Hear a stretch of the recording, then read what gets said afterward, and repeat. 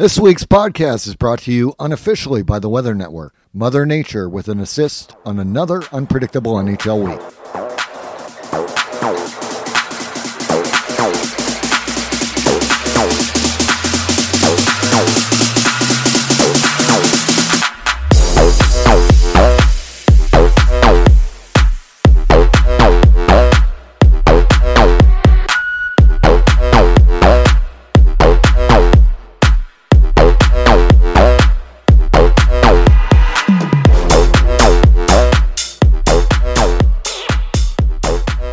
Welcome to Central Division Hockey, the podcast. This week, a wrap of last week's games from Monday and ending Sunday, with analysis and a look ahead to the week ahead for the 8 teams that will make up the Central Division in 2021-22. I'm your host, Tim Bigelow. Recorded Monday, February 22nd, this recaps the games last Monday through Sunday night.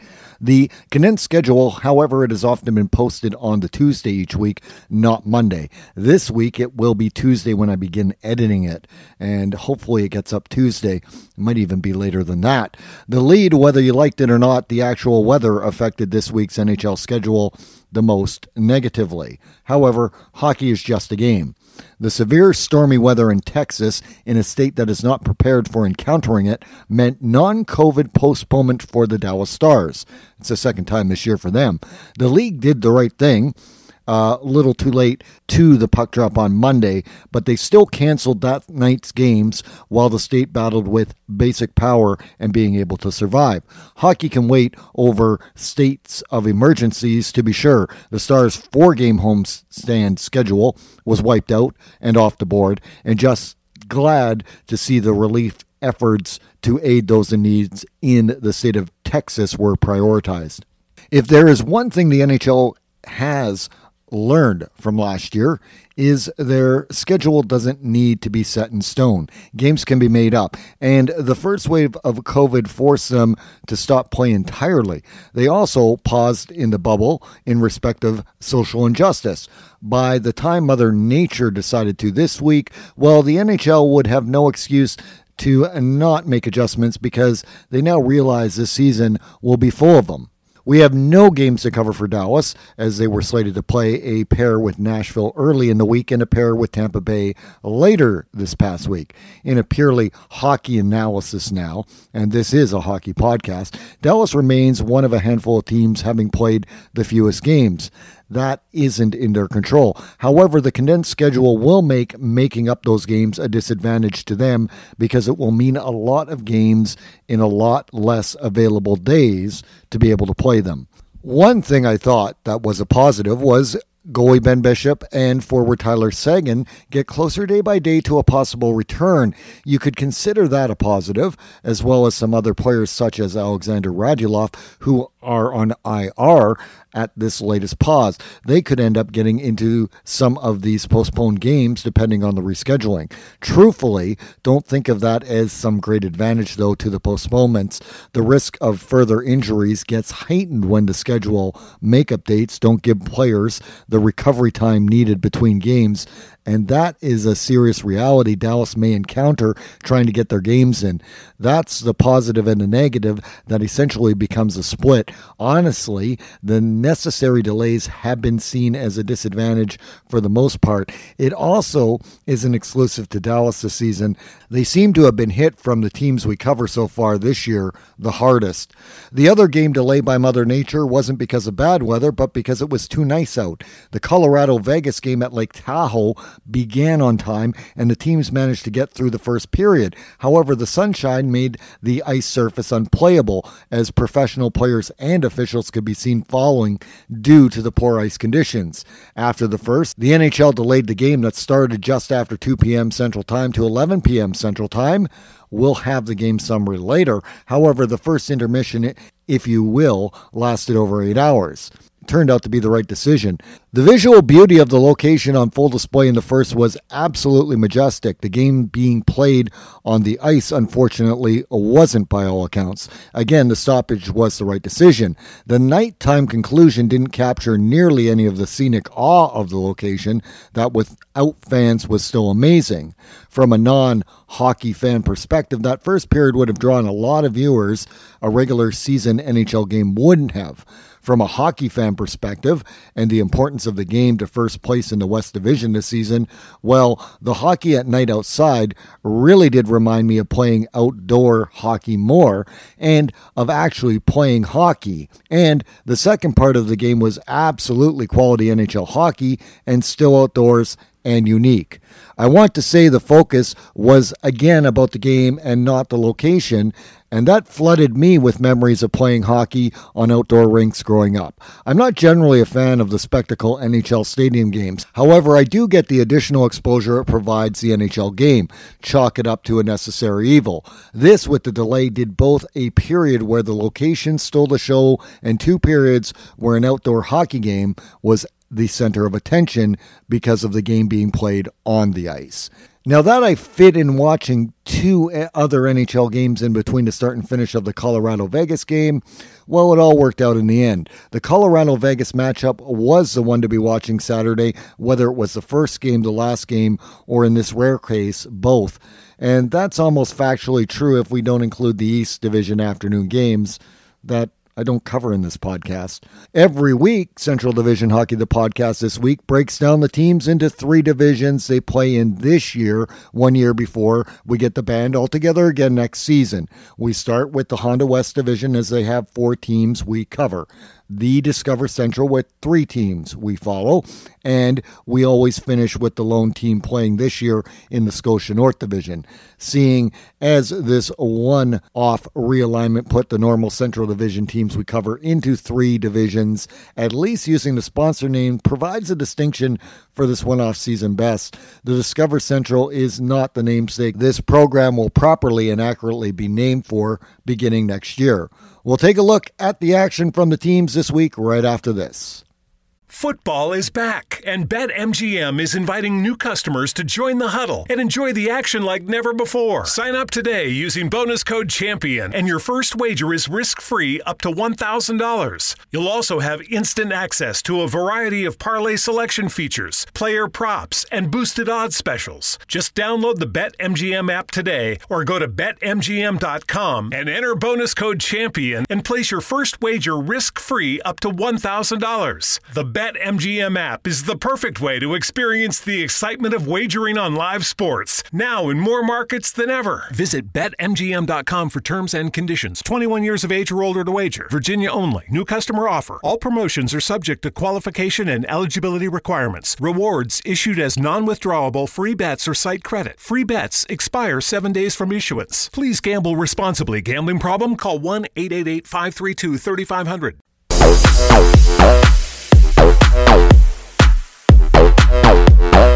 Welcome back to Central Division Hockey, the podcast. I'm your host, Tim Bigelow. We start with the Honda West Division. This week we begin with Colorado, who won both versus Vegas this week and are second in the West based on point percentage.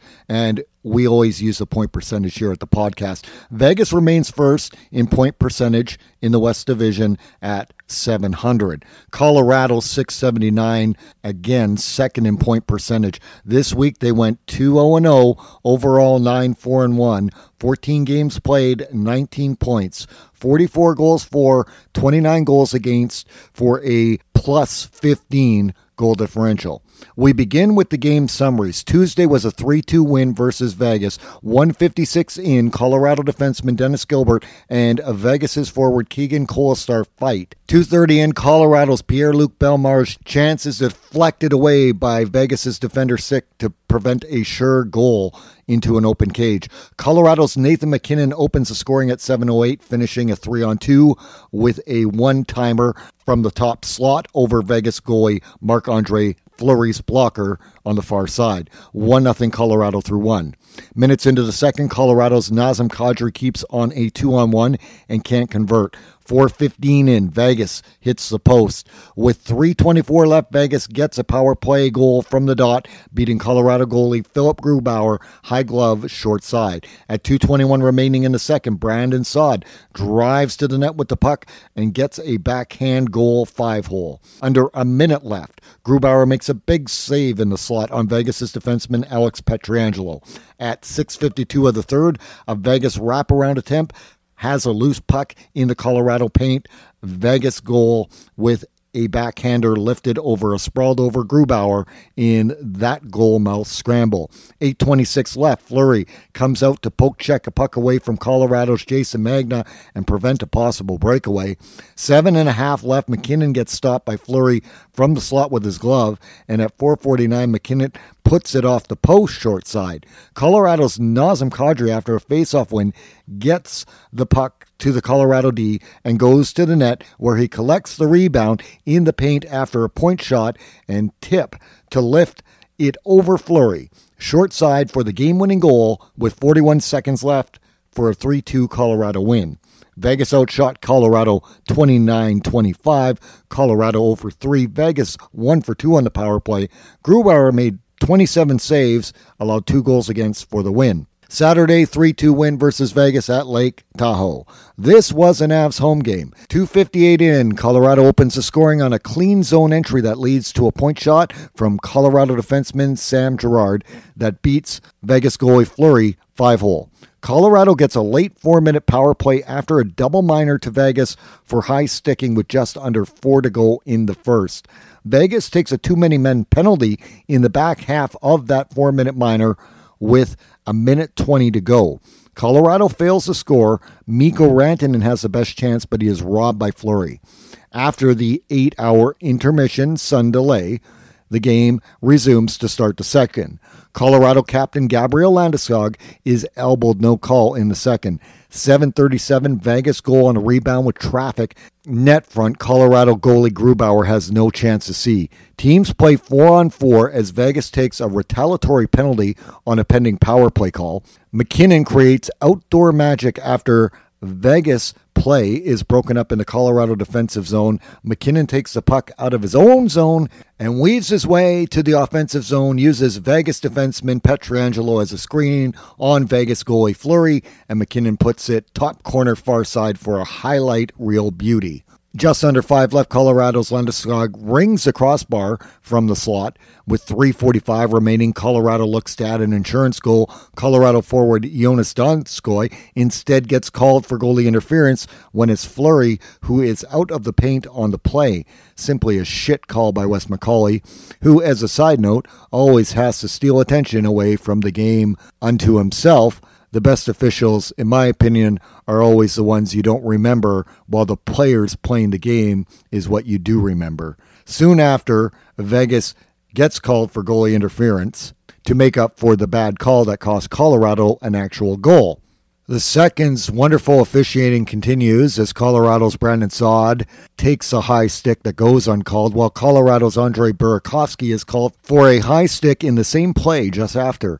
This after saying last week's high sticks were one of the most consistent calls by the NHL refs. Colorado in the third takes back-to-back penalties and gets a big penalty kill. That leads to a goal off a face-off win blast through traffic, high glove by Colorado defenseman Devin Taves at 13:11, and a 3-1 Colorado lead. Vegas responds a minute 14 seconds later as Vegas's Alex Tuch takes advantage of Grubauer losing his stick from interference, again no call, to take it along the goal line from the corner, do a Savardian spinorama, and his shot goes off a Colorado defenseman's stick top shelf. That's as close as Vegas would get. 3-2 Colorado win. Start to finish game took 10 hours and 37 minutes. Colorado outshot Vegas 39-29. Both teams 0-for-4 in the power play, thus negating the poor officiating in the second period, especially in affecting the outcome, thankfully. Grubauer 2 goals against, 27 saves in the win. Colorado's analysis this week. If you didn't get the hint of my let's wait till Vegas has to actually play a healthy Colorado team analysis last week, that was exactly the point. However, the 3-2 win still included more D-men, not normally regular everyday lineup regulars who were playing, and the forward group was also still missing key guys, but Colorado found a way to win. By the way, Vegas defenseman Shea Theodore did play in the Vegas losses this week. I have been repeatedly reminded how his absence affects Vegas from playing their best, so I'm not sure what excuse you give when he is in the lineup and Vegas loses. But I will say the absence of Cale Makar, Sam Girard, and Erik Johnson is far worse than one Shea Theodore again. And Colorado won both games this week. The game summary from Tahoe was expanded to not have to talk about it in the analysis and repeat myself. Cale Makar and Sam Girard, who scored the game's first goal, did return. Johnson, however, did not. He's still on IR. On forward, Captain Gabriel Landeskog and depth forwards Matt Calvert and Tyson Jost returned in Tahoe, and that allowed for as complete a Colorado roster as one can hope for with the way the season has gone. The shots indicate how much Colorado carried the play in Lake Tahoe win. They were the better team. The goaltending was equally good. A healthy Colorado D group, and a reminder, Erik Johnson is still on IR, is still better than Vegas at full health.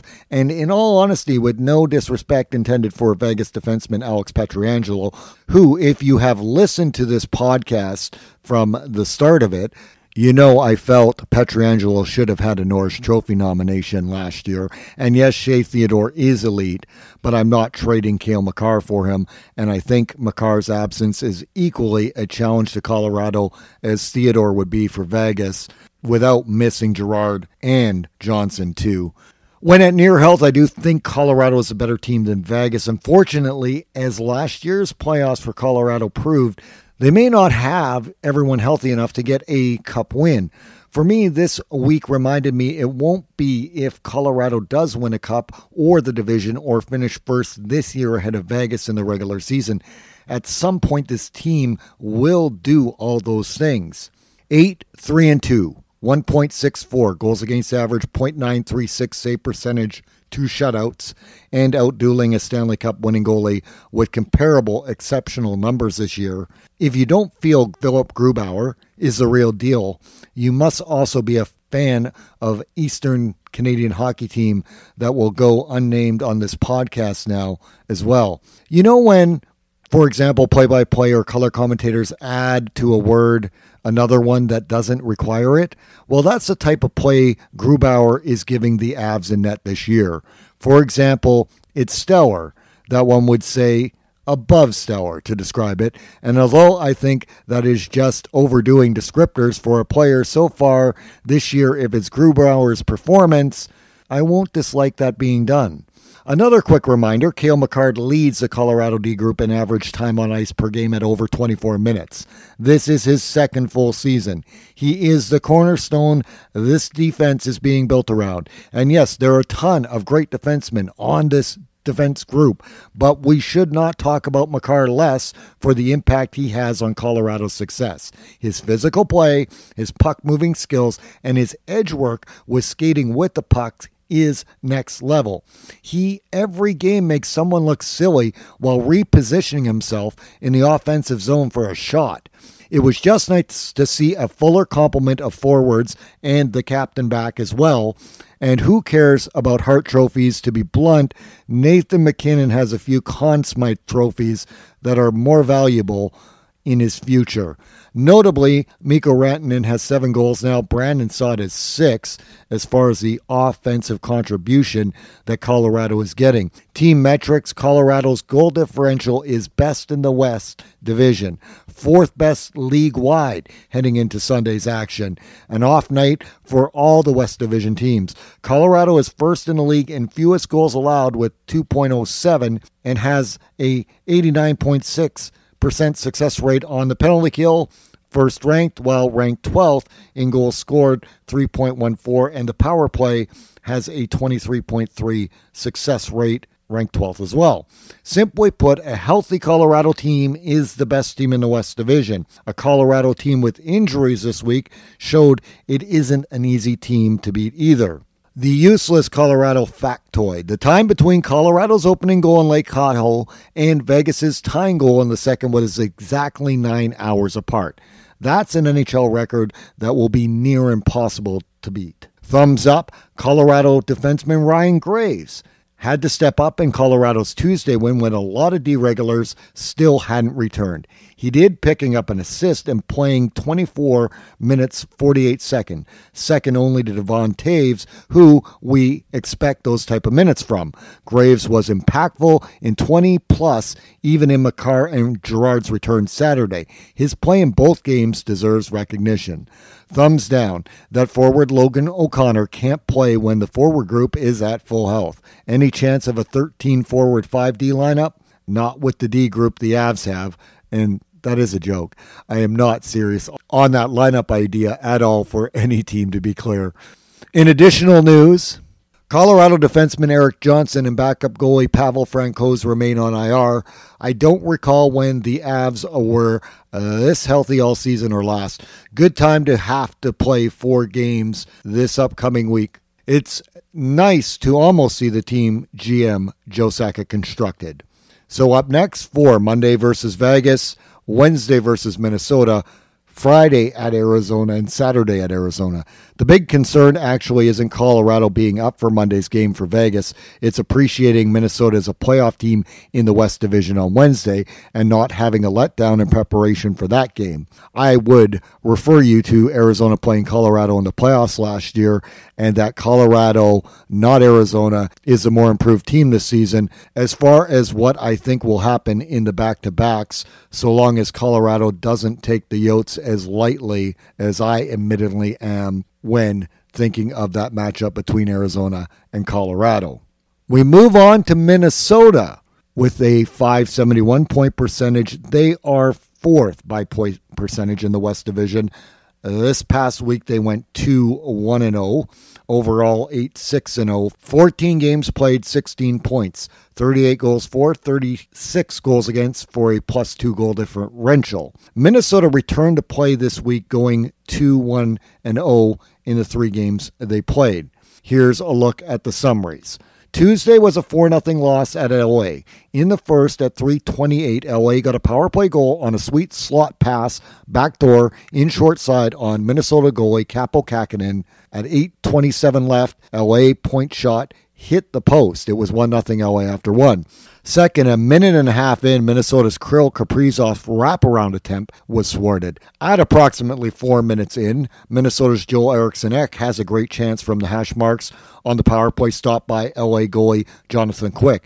LA goal off transition is wired home from the slot after a clean zone entry at 12:03. Kaprizov drives with the puck to the net and draws an LA penalty and forces LA goalie Quick to make a big save with 2:31 left. It's still 2-0 LA through 2. 5:15 into the third, Minnesota's Kevin Fiala can't get a wraparound attempt to go. 5:57 left, Minnesota's Matt Zuccarello is robbed net side. 3:04 left, LA keeps it in the offensive zone, and Anze Kopitar from along the goal line from the corner feeds it into the front slot to beat Kähkönen. LA adds an empty net goal. Shots, 29-28 LA. LA 1 for 3, Minnesota 0 for 3 on the power play. LA's Quick 28 save shutout. Minnesota's Kähkönen 3 goals against, 25 saves in the loss. Thursday, a 3-1 win at Anaheim. In the first, early Minnesota Eriksson Ek has a partial break, but he can't finish it. Minnesota's Ryan Hartman steals and roofs the opening goal. Far side glove on Anaheim goalie John Gibson at 7:27. 38 seconds later, Minnesota's Kevin Fiala adds to the lead net front to poke home a Minnesota goal. Minnesota's Marcus Foligno, with time, shorthanded, puts it over the glass for a 5-on-3 Anaheim power play. Anaheim gets one shot at goal in the back half of that power play with 3:35 left in the first. With 25 seconds left in the first, Anaheim gets its first even-strength shot on goal, if you're wondering how lopsided this game was to start. 2-0 Minnesota after 1. 12 minutes into the second, an Anaheim goal created with pressure down low, backhand spin in the slot roof glove. 2-1 Minnesota through 2. 7:54 left in the third. A wide open net for Anaheim is put wide and covered by Kähkönen. Wild looked better passing on a delayed penalty call than on the actual power play with 6.5 left. Kähkönen stops a shorthanded blast by Anaheim later. 3:45 left. Marcus Foligno finishes a tic-tac-toe net front just as a power play ends. Minnesota wins 3-1. 27-17 shots Minnesota. 0 for 5, Minnesota 0 for 2, Anaheim on the power play. Minnesota's Kaapo Kähkönen, 1 goal against, 16 saves for the win. Saturday, a 5-1 win at Anaheim. 15:07 of the first, 2-on-1. Kirill Kaprizov stops up, feeds Zuccarello. He roofs it glove side for a Minnesota goal on Anaheim goalie John Gibson. Anaheim can't keep the puck in the Minnesota zone at the blue line. Minnesota's Fiala races up ice, beats an Anaheim defenseman to the puck, and puts a forehand short side off Gibson, and the puck rolls in for a Minnesota goal at 16-17. 2-0 Minnesota after 1. 3 minutes in, a Minnesota power play goal. Fiala finds the puck in a net front scramble after a Minnesota shot, and he puts the rebound in backside into an open cage. 12:40 left. Minnesota's Jordan Greenway is denied by Anaheim's goalie Gibson. 16:29, Anaheim gets a goal. Point shot through traffic that is tipped short side. 3-1 Minnesota through 2. 5:45 of the third. Minnesota goal as Kaprizov has a given goal with Victor Rask, and from the dot, he puts it on the ice 5-hole. As a Minnesota penalty ends at 14:26 mark, Minnesota gets a goal on a 3-way passing play. Fiala drop pass to Hartman with a cross slot pass finished by Joel Eriksson X, who gets the goal from the slot low blocker side.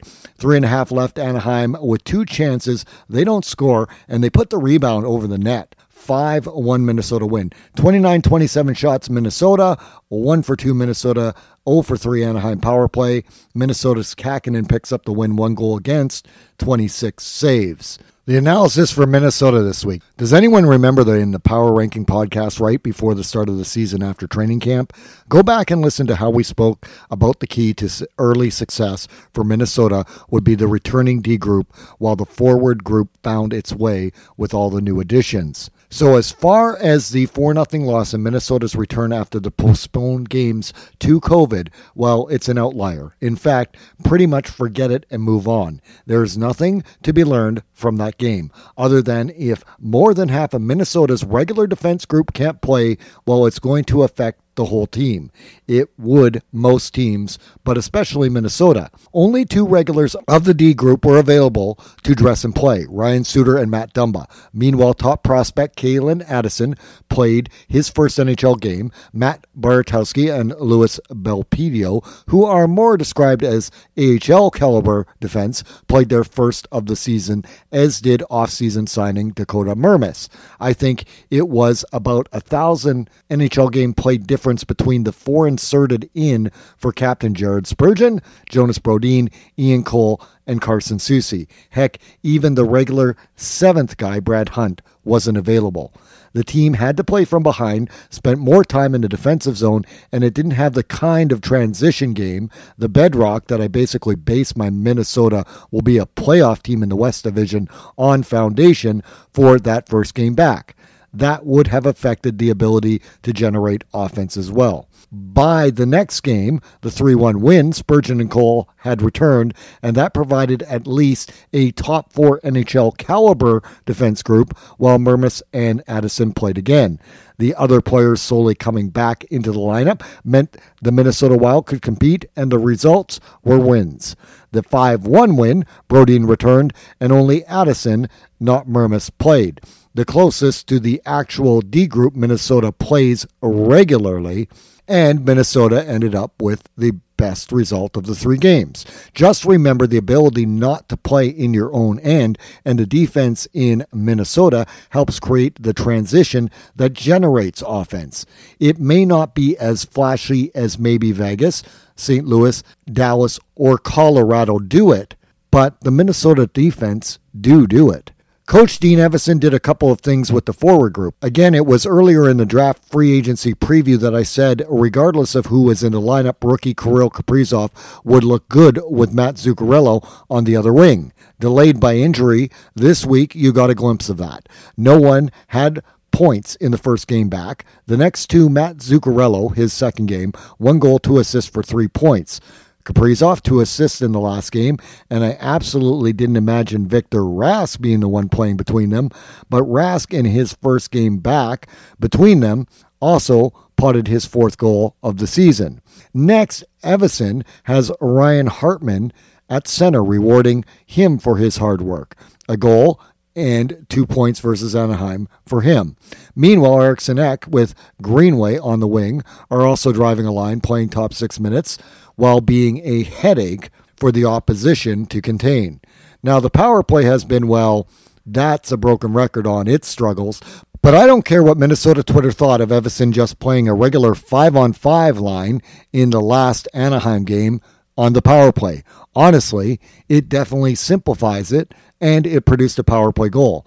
I can't remember what former NHL coach told a story of his team struggling on the power play a number of years ago that he was so frustrated at the power play units, he put out 5 defensemen for a power play instead of the power play unit as a wake-up call. Honestly, rewarding a line for good play when the power play is struggling is a good way to shake it up. The 5D? Well, that's kind of extreme. Finally, starter Cam Talbot wasn't available for this week, so it was Kaapo Kähkönen, who prior to the injury announcement of Alex Stejak, just prior to the season start, would have been slotted as the 3rd goalie on Minnesota's depth chart, who has now started the most games for Minnesota this season in net with 9 to Talbot's 6. Make no mistake, Talbot has been stellar, but while Kähkönen hasn't been brilliant, he has been good enough to give Minnesota the chance to win most nights. Just look at the goals against average and save percentage for both thus far. 2.40 goals against average for Talbot, a 2.46 goals against average for Kähkönen, a .920 save percentage for Talbot, a .911 save percentage for Kähkönen. Yes, Talbot's the starter, but Minnesota is getting better goaltending by both Talbot and Kähkönen than the duel of departed Debnik and the injured Stalock provided a season ago for Minnesota. That's a good thing, and it's leading to wins. 1 loss with the depleted lineup, followed by 2 solid wins, was a good week for Minnesota returning to play. The team metrics, 2.57 goals allowed to 7, and again, a stat supporting the goalies and defensive group strength. The PK is 3rd at an 86.5 kill rate. That overall in the league, not within the division. 2.71 goals scored is 21st, and that is in the bottom half, but the chemistry and lines take time with such a turnover, and this team has done its work scoring by committee as they were going to have to do this year. The power play is at 7.7% and is 29th now. Really, it has only an upward trajectory. It can't get worse. Minnesota's useless factoid. While using regular lines for only 1 game on the power play, Minnesota went 1 for 2. So Coach Dean Evason has a 50% success rate on the power play when just putting out regular lines. We also shouldn't have to point out the small sample size that can lead itself to misleading stats, but it's factually true. Thumbs up the return of Matt Zuccarello. Pointless in his first game back, and the entire team was. He is a point-per-game player with 3 points in his next 2. The early chemistry with rookie Kirill Kaprizov is going to generate more offense for Minnesota going forward. Thumbs down, none. Minnesota playing through missing so many regulars and going 2-1-0. It's wrong to call out the guys who had to step up above their roles and competed the best they could. That was one tough first game back from their Minnesota return quickly to the team they were prior to their forced postponed pause. Additional news, Minnesota continues its road trip with the NHL adding makeup road games Monday at San Jose and Wednesday at Colorado before returning home. It still is a manageable week. It is also expected starting goalie Cam Talbot will get back into game action this week. Good timing, especially with back-to-backs versus LA at home over the weekend. Defenseman Carson Soucy is still on IR, not injury related, and forward Marcus Johansson is listed as day-to-day of the Minnesota players who have played games this season. Up next, again, 4 games, Monday at San Jose, Wednesday at Colorado, Friday, Saturday at home versus LA. A better than 500 week is what we expect from Minnesota. They need to get goal production on San Jose, who give up a lot of goals. Colorado will be a battle, but it will be nice to see both teams play each other at near full health. The first game between the teams was super competitive with both teams missing guys. LA has looked better of late, but they still are really a 500 team, and Minnesota needs to grab points against them, and Arizona especially, to secure a playoff spot. I believe they can against both those teams. Monday afternoon, St. Louis and Arizona wrapped up playing a league record 7th in a row versus each other in regular season play. Arizona Twitter account Monday tweeted prior to that 7th game, "Hey St. Louis Blues, we know yesterday, Sunday, February 14th, was Valentine's Day, so this might be bad timing, but we were thinking that after today we should see other teams. And it's not us. It's you and those ugly red uniforms," taking a shot at the Blues reverse retro jerseys, which, by the way, I like a lot more than the purple Coyote jerseys. I didn't mind the thread banter on that tweet's thread. After this summary, the podcast is ready to move on until the 8th and final meeting later on in the schedule as well between St. Louis and Arizona. Monday, Arizona 1-0 win versus St. Louis. Minute into the first, St. Louis Ivan Barbashev has a partial break and goes backhand and is stopped by Arizona goalie Darcy Kuemper in a scoreless first. 30 seconds in to the second, St. Louis' Oscar Sundqvist drives with the puck to the net and can't score on Kuemper. 5:21, a broken play in St. Louis' defensive zone. Clayton Keller from the circle has a wrister that St. Louis goalie Jordan Binnington's catching glove gets a piece of while he tries to make the save. But Benner's glove doesn't have all of it to stop it from going into the net. It's the opening goal. It would also be the game-winning goal and the lone goal of the game. With 2:24 remaining, Arizona's Connor Garland beats Binnington 5-hole, but the puck goes off the far post and out. It's 1-0 Arizona after 2. The best chance of the third belonged to St. Louis's Ryan O'Reilly. 2, defenseman Vince Dunn on a St. Louis 2-on-1 with 9:16 to go, but that got stopped by Kuemper as he picks up his first shutout of the year, making 24 saves for the win. Binnington, in net for St. Louis, gets the loss, allowing 1 goal against with 18 saves. St. Louis 24-19 shot advantage. Arizona 0-4, St. Louis 0-2 on the power play. Arizona, with the win, improved to 4-2-1 versus St. Louis on the season series, while St. Louis fell to 3-3-1. We start with Arizona, as they also had a better record than St. Louis this week, in addition to the head-to-head win. Arizona right now has a 500-point percentage, and that's 6th in the West Division. This week, 1-1-1 overall, 7-7-3. 17 games played, 17 points. 44 goals for, 49 goals against, a -6 goal differential. Here's the summaries for the Arizona set versus LA. Thursday, a 3-2 shootout loss versus LA. In the first, Arizona turnover springs LA net front for an LA goal as a King outweights Arizona's goalie Darcy Kuemper and lifts it over him all alone at 4:21. Shot by LA lays on the Arizona goal line behind Kuemper. As he covers up the puck with his leg, he puts it into his own net. The goal is reviewed and counts at 11:50. 2-0 LA after 1. 1 minute in, Arizona's Connor Garland in the high slot beats LA goalie Jonathan Quick through a screen with the puck deflected off an LA defender for an Arizona goal in the second. As an Arizona power play concludes, Arizona Phil Kessel's second effort nets a goal at 5:51 on a rebound after Arizona's Tyler Pitlick's shot was stopped. With 8:54 remaining, Arizona goalie Darcy Kuemper makes a big pad stop on a 2-on-1 net front timp that then goes off the post and out. It's tied at 2 after 2. 12:51 left in the third. LA with the best scoring chance, but Kemper denies that with a pad save on a redirected tipped shot off of the rush. Arizona, with a minute and a half left in the third, had pressure but couldn't score. In overtime, Kessel was stopped on a given goal with Christian Dvorak. Halfway through overtime, Arizona Nick Schmaltz drives to the net with the puck, but he can't finish, so the game needs a shootout. Arizona's first shooter, Schmaltz, scores. LA's second shooter, Kopitar, scores. Both teams' a third shooter score, Dvorak for Arizona, Kempe for LA. LA's fourth shooter, Gabriel Velarde, scores. Arizona's Clayton Keller is stopped. 3-2 overtime win for LA. LA outshot Arizona 29-22. Both teams 0 for 3 on the power play. Arizona's goalie, Kemper, 2 goals against, 27 saves for the OT loss. Arizona still picks up the loser point. 4-2 loss versus LA at home Saturday. Around 3 minutes in, Arizona's John Hayden denied point blank by LA goalie Quick in the slot. 1:35 left in the period. Arizona's Kessel keeps on a 2-on-1 that Quick stops on the rush, scoreless through 1.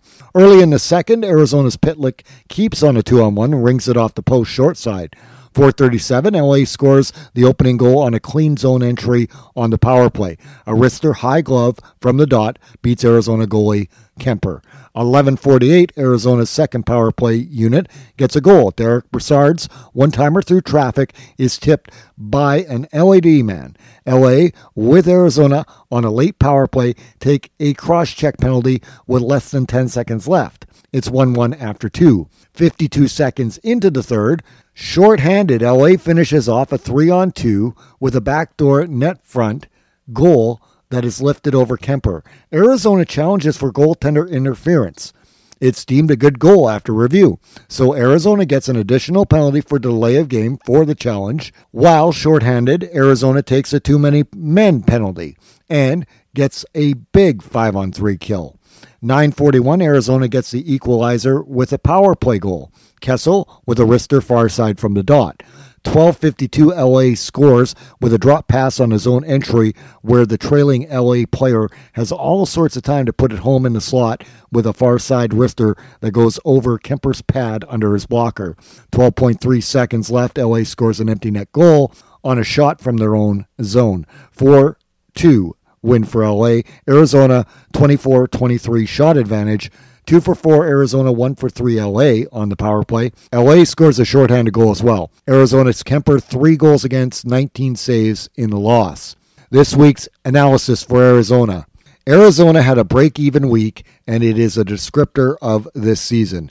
I actually repeated the first thing I said last week again this week. If you want to pretend that Arizona is doing better than they are, use the total points instead of the point percentage. That puts Arizona 5th in the West. The only person you are fooling is yourself if you're doing that. Points percentage, they are 6th, and 7th place San Jose has the same point percentage with 1 fewer game played. Or how about this perspective? Vegas, Colorado, and St. Louis have 600 point percentage or higher right now. Minnesota and LA are 571 and 531 point percentage respectively. The Coyotes are what we thought they were in the power ranking post-training camp preview podcast. A team that will be sitting just outside of the playoff cutoff, whether you base it on actual points or the better point percentage. They are a 500 hockey team. And that record includes picking up an extra 2 points over St. Louis head-to-head in the first 7 games played. They aren't dominating the Cali teams, so it's creating a cluster effect that they are all treading near 500 below the playoff cutoff line.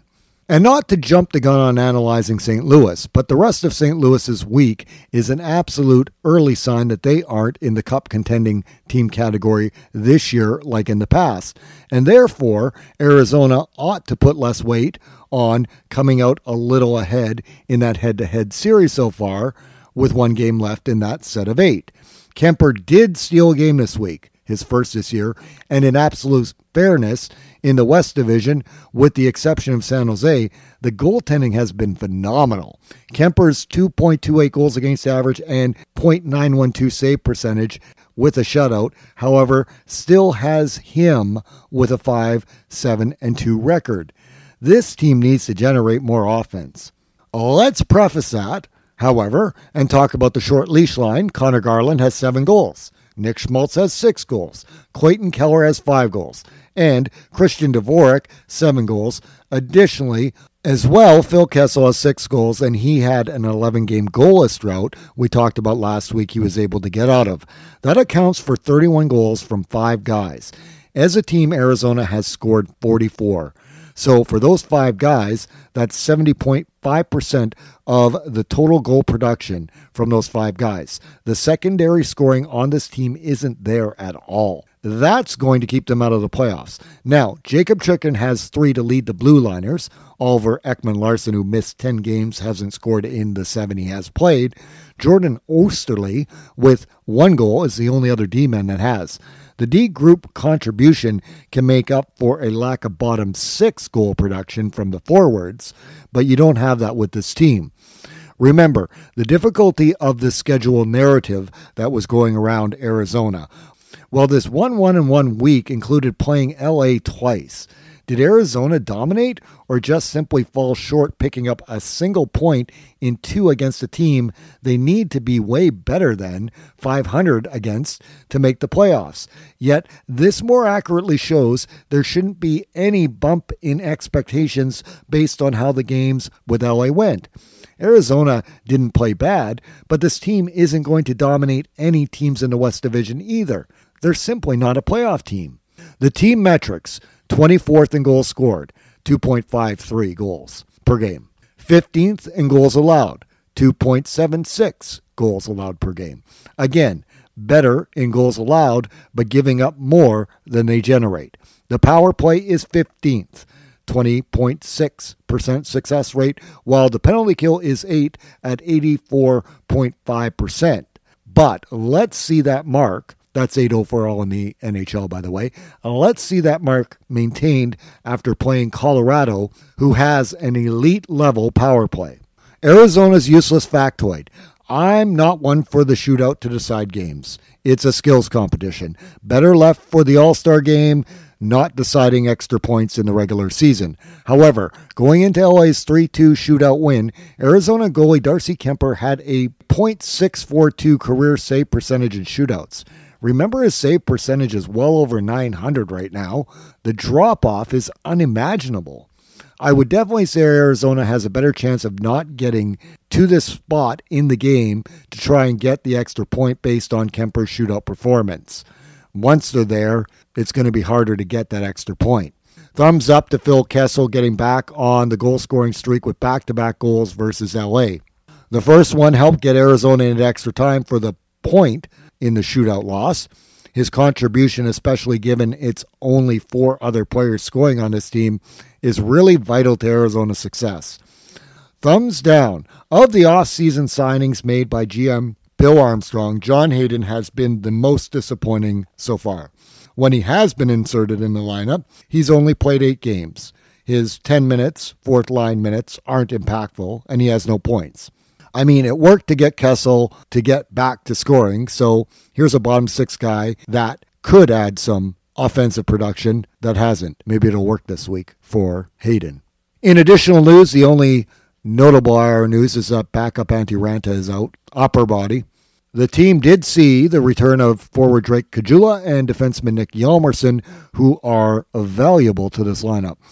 Up next for Arizona, 4 Monday versus Anaheim and Wednesday, and Friday and Saturday versus Colorado. Arizona homestand continues, and quite honestly, dropping 2 to LA isn't good enough, especially at home. They need to score 3+ goals. That should get wins over Anaheim. If they want to be a playoff team, they need to win both those games. I think they split them, and as for Colorado on the weekend, that won't be pretty for Arizona. You think St. Louis is a cup contender? Well, Colorado actually is one. And the weekend set might finally put some reality on how far away Arizona is from being in that category. I have Arizona going 1 for 3, although they do generally go 500. Maybe they win both that they should versus Anaheim and go 2-2. That's the best case scenario for Arizona this week. Finishing off the West with St. Louis, Their 6-11 point percentage still has them third. This week, though, they went 1-2 overall. Overall, that puts them 10-6-2, 18 games played, 22 points, 59 goals for, 56 goals against for a +3 goal differential. After Arizona's Darcy Kemper shut out St. Louis early in the week, St. Louis battled to a split with San Jose later in the week at home. Let's look at those summaries. Thursday, a 3-2 overtime win versus San Jose. 6:12 into the first, St. Louis opens the scoring. Puck worked out to the net front for Mike Hoffman's power play goal, short side up top. Later, a pair of great pad saves by St. Louis goalie Jordan Binnington, 1-0 St. Louis after one. In the second, St. Louis's Kyle Clifford has a wraparound attempt denied by San Jose goalie Martin Jones.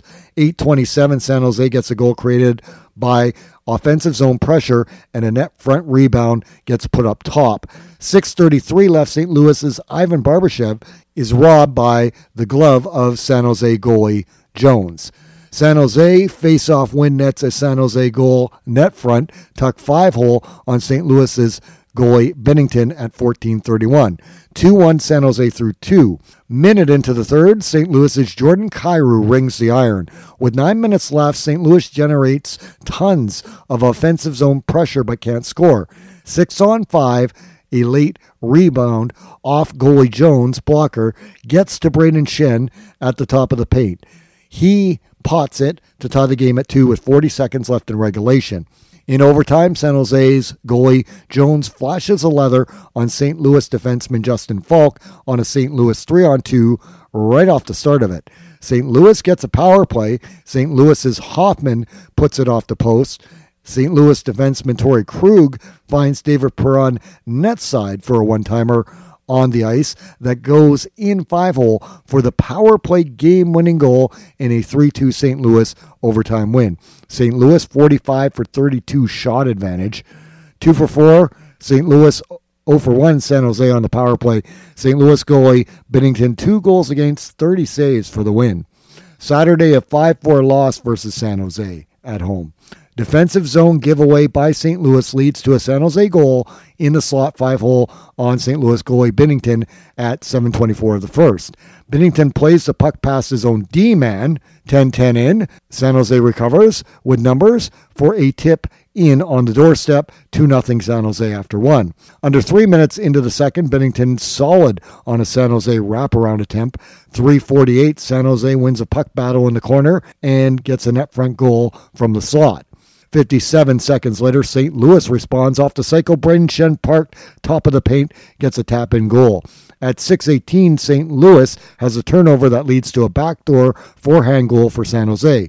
19 seconds later, St. Louis's Zach Sanford tips a St. Louis point shot in. At 15:30 on, a delayed penalty to San Jose, Ryan O'Reilly gets a goal from the lower circle short side. 3:29 left, Shen hits iron, far side on a rush. With 1:19 remaining, St. Louis's Kyrou keeps on a 2-on-1 for a glove side roof goal. Tied at 4-2. The teams play 4-on-4 midway through the third. Back at 5-a-side, San Jose offensive zone pressure with a shot that finds its way up a traffic in front for San Jose, the game-winning goal at 11:51. San Jose takes a delay of game penalty with 4:36 left and get a big penalty kill to hold on for the 5-4 win. Shots were 29-26 for St. Louis. St. Louis 0 for 3. San Jose with no penalties. Binnington 5 goals against, 22 saves for the loss. This week's St. Louis analysis. I said last week, given the schedule, Monday was a must-win for St. Louis, and St. Louis lost. I also added, let's see St. Louis show us they are a cup-contending team still by taking the games versus San Jose too. It wasn't asking much. You can't tell me what the goaltending San Jose is getting, or better, the lack of it, that they are a playoff team this year. First, Game 7, 1-0 loss to Arizona. The team sported identical records after 6 games. With the loss, St. Louis at best, with a win in the final meeting this season between the two teams, will get a split in the 8-game series with Arizona. Are you kidding me? I'm trying not to swear. It's not acceptable for St. Louis to be even or lose that 8-game set with Arizona. For all the times I still have to hear people talk of the three-way race for top spot in the West Division being between Vegas, Colorado, and St. Louis, it's St. Louis that has shown they don't belong in that conversation this year at all. This week more than solidifies that for me. The amount of extra games in hand on Colorado and Vegas should have St. Louis many points up on the other two while they play catch-up games. But St. Louis isn't that ahead in points, and the point percentage accurately has St. Louis third. All of a sudden, the stakes versus Minnesota were just raised for the battle for third. And Arizona walks away this year, at worst, even or better than in that series. Now, I don't think St. Louis will miss the playoffs. They sure aren't playing like a playoff-bound team. All 3 games St. Louis was down against the opposition, and only in 1 game of the 3 did they come back to win. The set against San Jose, the Thursday comeback, is what good teams do when they get down in games. But good teams don't get down in every game either. The second, St. Louis let San Jose into the game and trailed going into the third. Saturday, they made all sorts of defensive zone mistakes that ended up in the back of the net and were down by 3 not once, but twice in the game. Binnington ends up having a rare off night as well, and St. Louis gets no points in a regulation loss. San Jose picked up 3 points out of 4 on the road, while St. Louis picked up 2 points. It's San Jose. Those should have been wins on lock, but not with this year's St. Louis team. Whether it's currently defenseman Colton Parayko out or prior defenseman Marco Scandella, the D group depth can't afford one of them out of the lineup without a drop-off in what is regarded as one of the league's best D groups. When one of those two are out, the bottom pair depth isn't as good, and it's costing St. Louis games, as clearly both when Torrey Krug and Justin Falk are on the ice. That's not when they're getting scored against, but when they're not on the ice, they are getting scored against. Offensively, this team is getting scoring. Jordan Kyrou, David Perron, Mike Hoffman, Ryan O'Reilly on that list, while Braden Shen leads the team with 9 goals. But they are allowing as many against. That's reflected in the goal differential of +3. The differential was way better for St. Louis last regular season. Team metrics, St. Louis is down 4 spots from 7th to 11th overall in goals scored, 3.22. Tied 19th in goals allowed at 3 per game. That absolutely is where the team needs to improve. The special teams, still near the league basement. The power play remains 26th, 14% success rate. The PK is tied for 24th at a 74.2 kill success rate. To me, it isn't whether St. Louis can get goals or that Binnington can't shoulder the bulk of the workload in this shortened season. The only question is this defense and the team's buy into the defensive side of the game that hasn't existed. And by all accounts, it's probably the lack of competition, not the great play of St. Louis, that has them still comfortably third in the West Division. St. Louis fans should get used to it and hope Minnesota doesn't come out decidedly in the head-to-head matchup, or the comfortable third spot St. Louis has is at risk.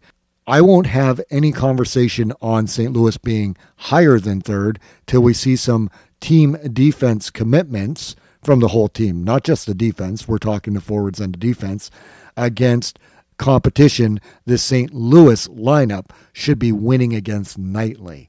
The 7 come from behind wins this season for St. Louis is an impressive stat, yet it is a true indicator of the poor attention to detail to be behind in a bunch of games to have to come back. And this week, winning 1 of 3 that you're down in isn't a recipe for a sustained win streak, and St. Louis really could use one right now. St. Louis's useless factoid. When Jordan Kyrou scored for St. Louis, they were a perfect 5-0 this season.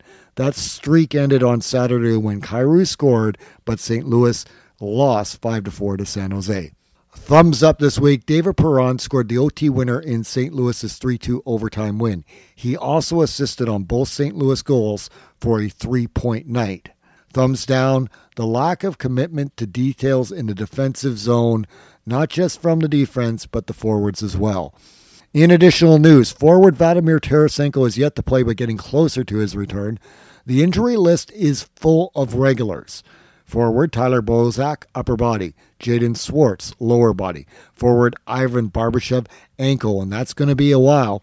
In addition to forward Robert Thomas with the thumb, are on IR, along with defenseman Colton Parenko with his back.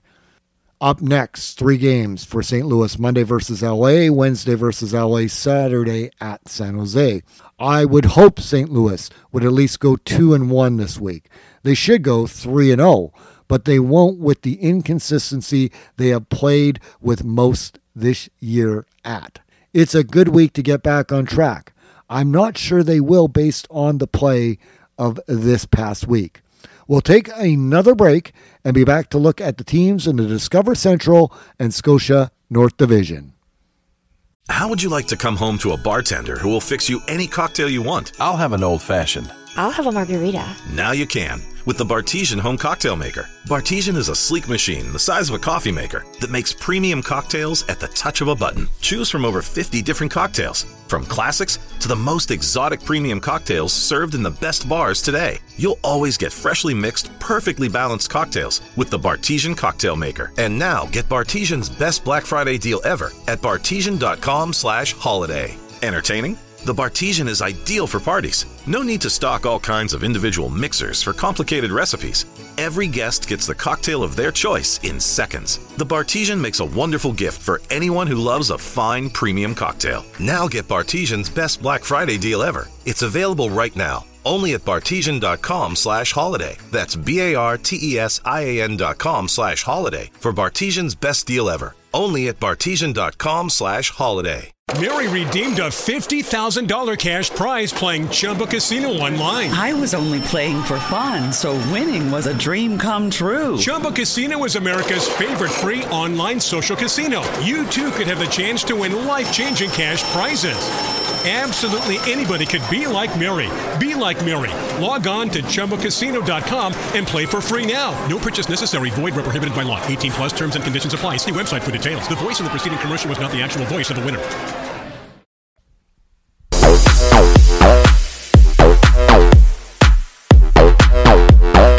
Welcome back to Central Division Hockey, the podcast. This week, I'm your host, Tim Bigelow. Let's look at the teams in the Discover Central. We start again this week with Chicago. In fairness, Dallas didn't play, and Nashville, well, we'll get to that. Chicago, 5.79 point percentage, has them 5th. This week, 2-1-0. Overall, 9-6-4, 19 games played, 22 points, 55 goals for, 56 goals against for a -1 goal differential. Looking at the summaries of the games this week. Tuesday, a 3-2 overtime win at Detroit. Chicago goalie Malcolm Subban makes a great pad save stop minutes into the first. Chicago off the cycle with a sweet back pass in the slot from Carl Soderberg sets up a Matthias Janmark goal to open the scoring on Chicago's first shot on goal at 4:19. Off a neutral zone turnover, Dominik Kubalik gets inside position to tip a pass for a Chicago goal on Detroit goalie Thomas Greiss with just under 4 minutes left in the first.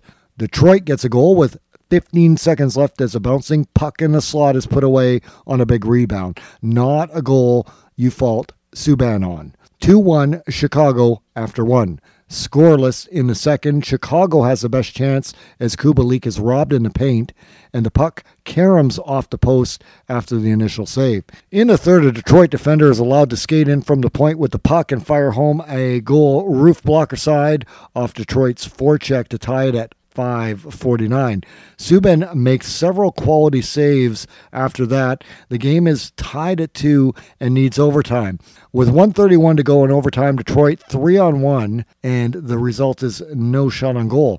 52 seconds left. Pius Suter rings the post on a rush. Detroit gets a 2-on-1. Chicago takes it the other way, and with 17 seconds left in the 5-minute overtime, Kubalik scores the overtime game winning goal, 5-hole from the dot. 3-2 Chicago win. Detroit outshoot Chicago 29-24. Chicago is 0 for 3. Detroit 0 for 2 on the power play. Chicago goalie Subban, 2 goals against, 27 saves for the win. in overtime. Thursday, a 2-0 win at Detroit. A scoreless first is highlighted by Chicago defenseman Nicholas Bodin ringing the post during 4-on-4 play. 13 minutes in, Chicago's Patrick Kane is stopped on a pair of good scoring chances. Later, Chicago's Alex DeBrincat's one-timer from the slot is saved by Detroit goalie Jonathan Bernier. Chicago goalie Kevin Lankin, good handling a late period pressure from Detroit. 17.5 left in the second. Chicago's Lankinen has a big save on a Detroit tip on a power play. 13:25 left. Chicago is a ding for too many men while on a power play. At 12:03, Chicago gets a power play goal. A highlight reel goal from Philip Kurashev, who skates up ice and through two Detroit defenders, then goes forehand and slips the puck 5-hole for a beauty. 1-0 Chicago after 2. With approximately 6 minutes left in the third, Pius Suter is stopped net front. With under 5 to go, Detroit gets a goalie, Lankinen, out of position in his net, but failed to tuck the puck in for their best chance to tie the game. And a Chicago defender blocks the puck from going into an empty net on Detroit's second attempt in the same sequence. With 58 seconds left, Chicago's DeBrincat nets the insurance empty net goal. 2-0 Chicago win. Lankinen's first career shutout, making 29 saves. Detroit outshot Chicago 29-26. Chicago 1-for-3. Detroit 0-for-3 on the power play. Friday, a 5-3 loss at Carolina. Just as Chicago has a power play expires at 15:22, Carolina opens the scoring with a far side post and in goal from the top of the circle, beating Chicago goalie Kevin Lankinen. 1-0 Carolina after 1. 4:03 mark of the second off a face-off win. Carolina wins a board battle and creates a give and go in the slot for a goal. Chicago has 2 power play chances after without a goal. With under 5 minutes left, Lankinen has 2 great saves on a Carolina power play, plus is saved by a post. Right after the kill, Chicago's Patrick Kane goes the other way, enters the zone, and does a Savardian spinorama and puts a perfect backhand goal past Carolina goalie James Reimer between his blocker arm far side at 16:39. With a delayed penalty to Carolina, Chicago defenseman Ian Mitchell joins the Russian scorers from the high slot 5-hole. 2-2 after 2.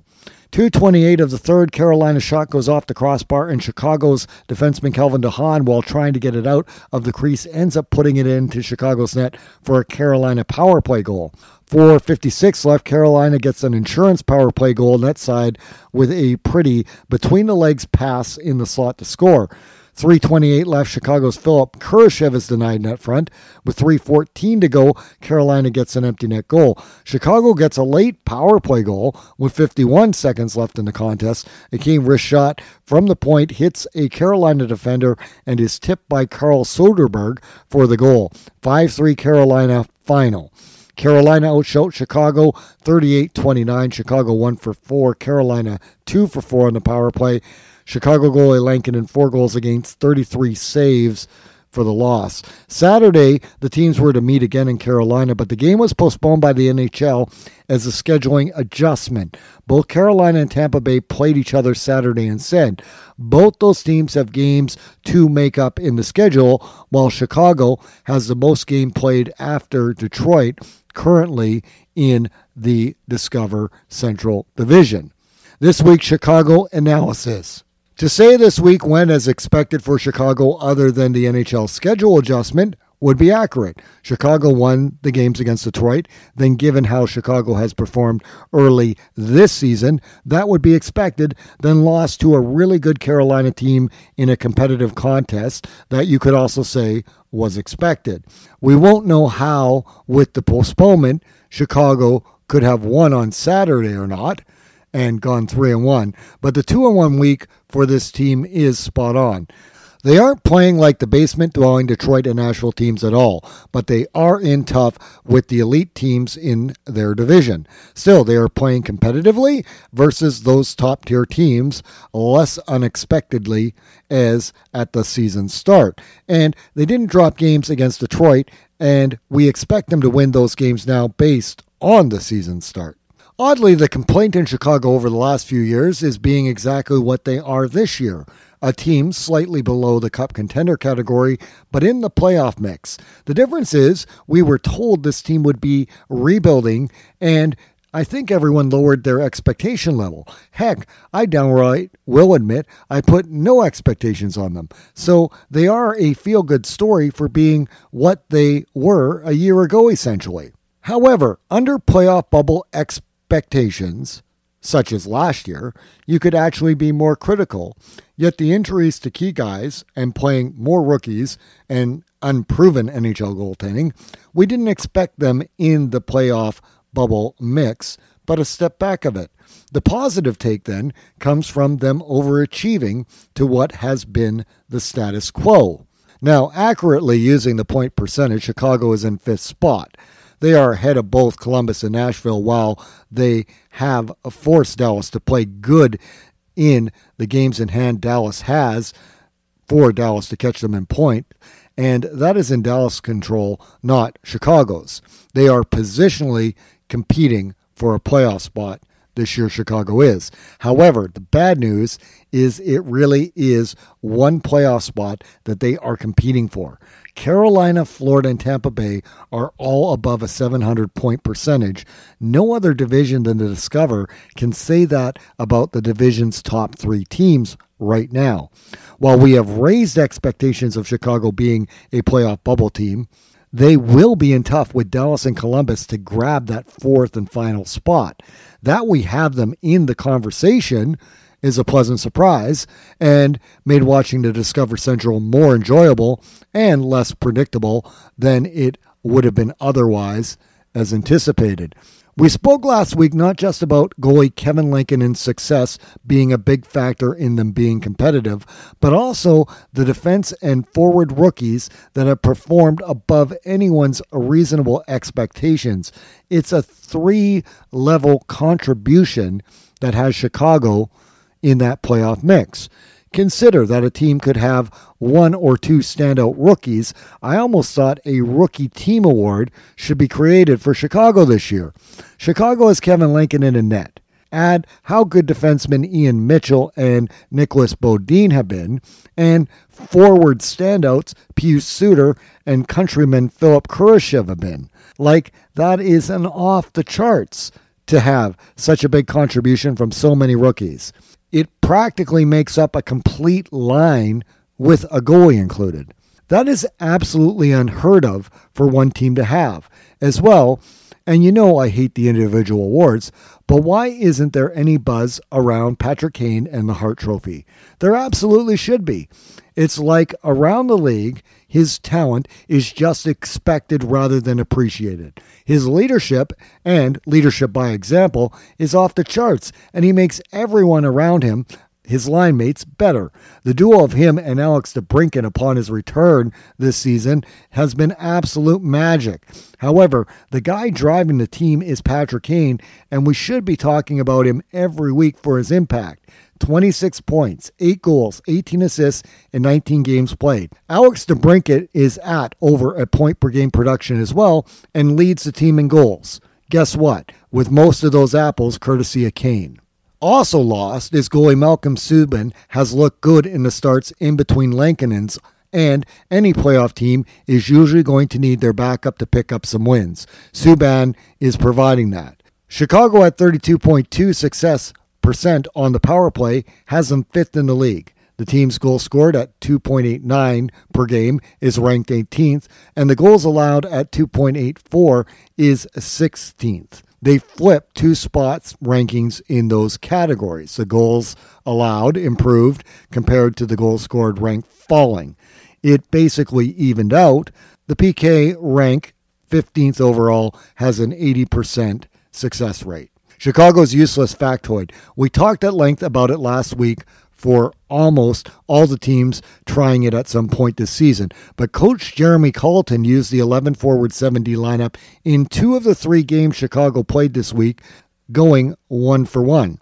Thumbs up. We asked for some even strength goals from Dominique Kubalik, who had all his goals up to this week on the power play. He scored 2, including the OT winner in Chicago's 3-2 overtime win. Thumbs down, Chicago defenseman Calvin DeHaan is rarely on the ice for a goal against, but he helped Carolina score early in the third while trying to prevent the puck from going in.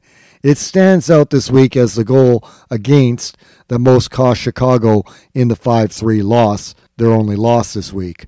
We don't expect Calvin DeHaan to be in the thumbs down very often, if at all. In additional news, forward regular Dylan Strome is day-to-day with a concussion, and defenseman Lucas Carlson is out with a groin. They're both on IR. That is, of course, not including the players that have been out since the beginning of the year that we're not going to rattle through week by week. Up next for Chicago, they've got 4 games this week, Tuesday and Thursday at Columbus, Saturday and Sunday a back-to-back with Detroit. Columbus is at a .526 point percentage and coming off a loss on Saturday to Nashville, and that won't be very inviting when they have Chicago come in this week. However, Chicago does have the higher point percentage, and winning those games over Columbus would give them more separation while battling Dallas for 4th. Likewise, Detroit isn't an easy out, but Chicago needs to continue to win against the Wings. Chicago should go, I think, 3-1 this week. That's putting raised expectations on them now.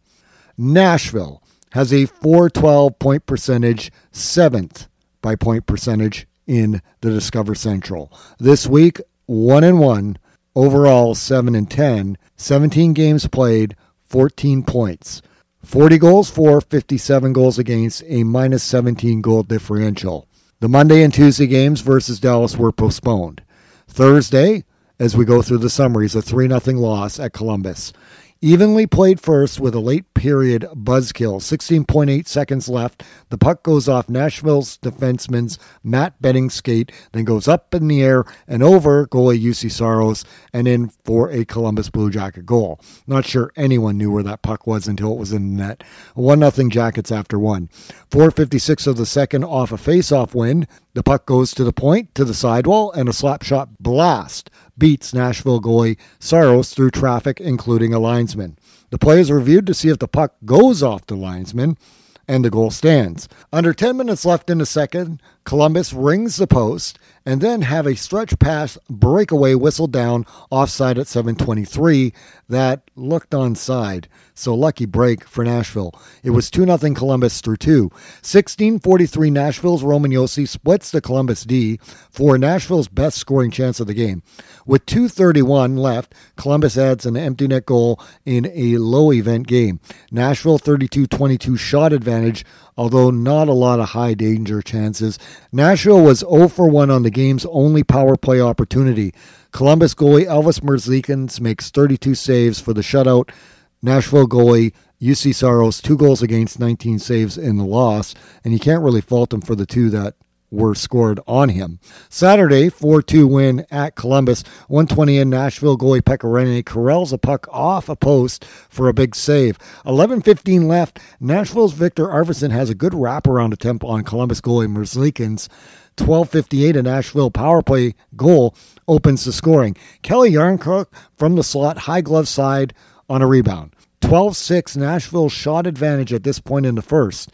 16:49, Colton Sisson takes a pass net front in the paint for a tap-in goal. Nashville 2-0 after 1 with a 16-6 shot advantage.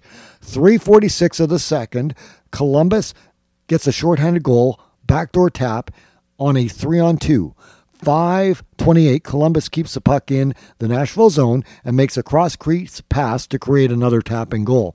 Nashville's Matt Duchene rings it off the post right after, short side. Off a face-off draw at 6:53, Nashville's Mark Borowiecki and Columbus's Nick Foligno fight. 8.5 left. Merzlikins robs Nashville's Michael Granlund on a power play.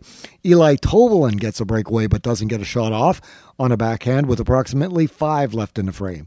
2-2 tie through 2. 16 seconds into the third, Yarncroc goes bar down blocker side from the high slot after a face-off win for Nashville goal, his second of the game. 29 seconds later, Nashville's Philip Forsberg off a draw just outside Columbus blue line cuts in and scores low far side. With 17:20 left, while making a save, Columbus goalie Merzlikins is hurt as he falls awkwardly on his own shoulder. He leaves the game and did not return. Columbus goalie Jonas Korpisalo enters in relief. With 15:01 left, a Columbus cross-crease pass off Nashville defenseman Dante Fabro forces Nashville goalie Pekka Rinne to make a spin and save with his pads to keep the puck out of the net. With seconds left, Jarnkrok gets a breakaway, but hits the crossbar trying to complete his hat trick. Still, a 4-2 Nashville win. Nashville 45-23 shot advantage in the game. Nashville 1 for 4, Columbus 0 for 1 on the power play. Nashville's Rinne 2 goals against, 21 saves for the win. This week's Nashville analysis. Let's start with a quote from Nashville team president and CEO Sean Henry, as was said to The Athletic's Adam Vignon.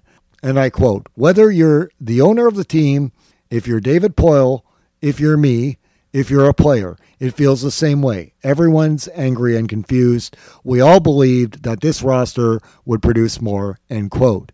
That was at the team's 6-10 mark prior to going 1-1 this week with the 2 games versus Dallas postponed.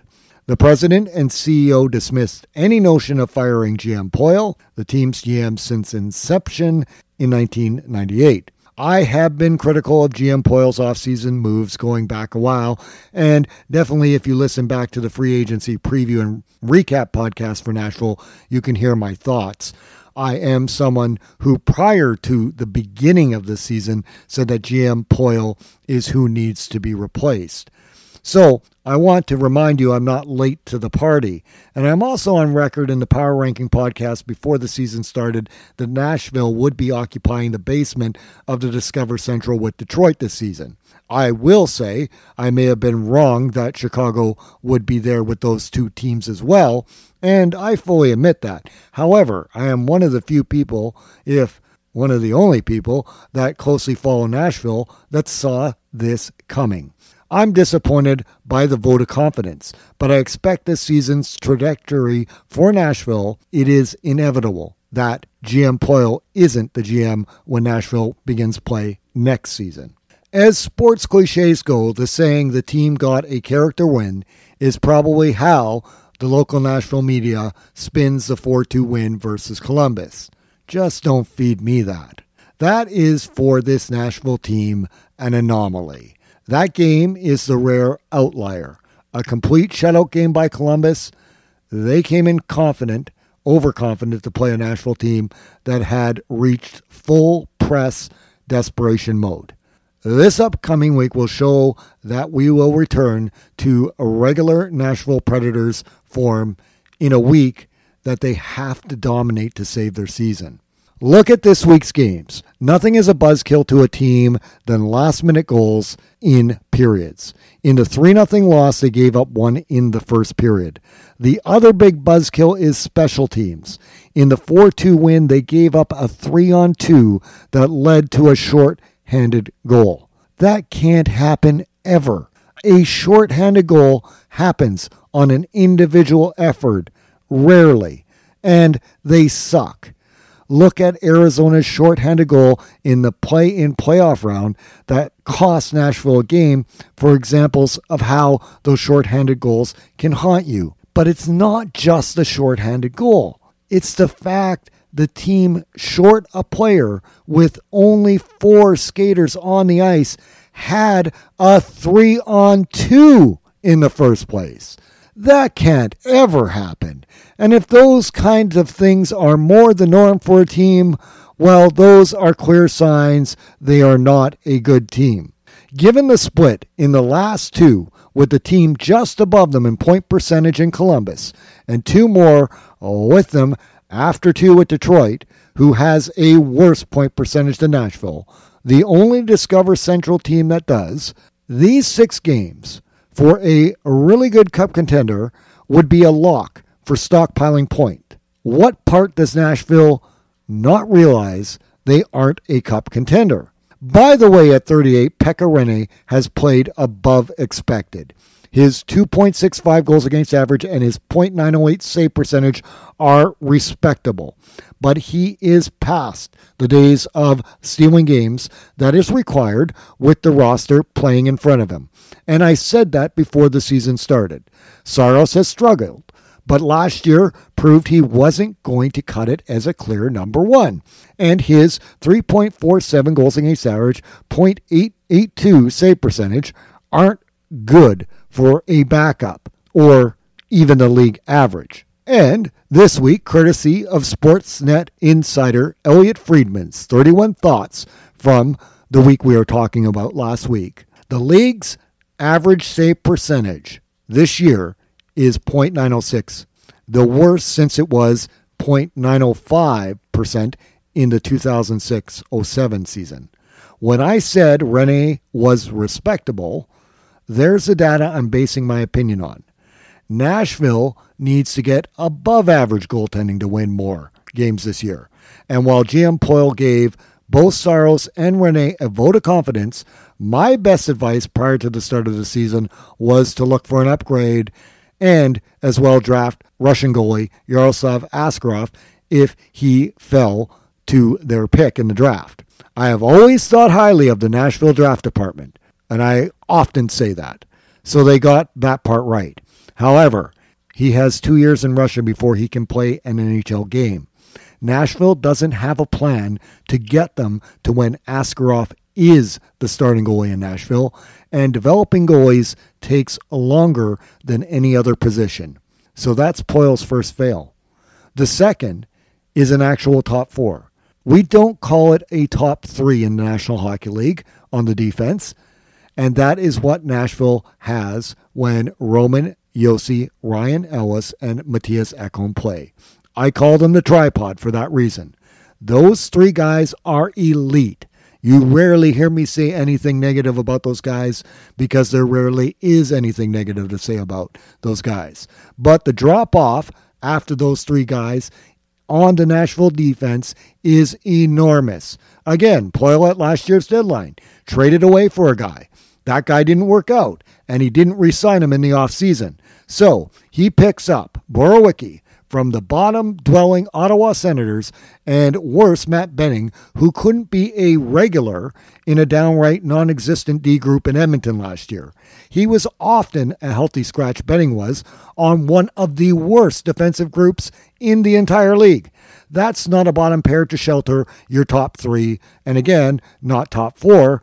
That's bringing on more liability, or at least an equal amount to last season. And I saw that coming. Also, Dante Fabro has not emerged as a top four defenseman yet. There is growth, but he needs to be sheltered. Again, I said this before this year started, and Nashville is unable to do that. That costs Nashville games. And when you consider you could ice a better top four of former Nashville drafted defensemen than the four Nashville has for their top four retained, well, again, I look at the GM. Would you take Nashville's current top four, Josi, Ellis, Ekholm, and Fabro, over Shea Weber, Ryan Suter, Seth Jones, and Samuel Girard as your top four? Believe me, Josi, Ellis, and Ekholm are elite, and I have all the time in the world to tell you the respect I have for those guys. But that other Nashville drafted group of 4D stack up rather well, especially because Fabro hasn't quite arrived as a legit top four guy. Everyone else I named, all seven of them, absolutely is a top four defenseman in the National Hockey League, and currently is. Not when they were in their prime, but as they are now based on their most recent game played as a comparison. Nashville has three elite D-men, and actually the reigning Norris Trophy winner among them. Nashville has three elite defensemen, and then they have that drop-off. And there is one way to balance it, and that is with above average goaltending to gain more wins. It's one of the ways. But not average nor below average goaltending will do that. It just will expose the weaknesses more. Losing one of the tripod, such as Ekholm right now, also shows vulnerabilities.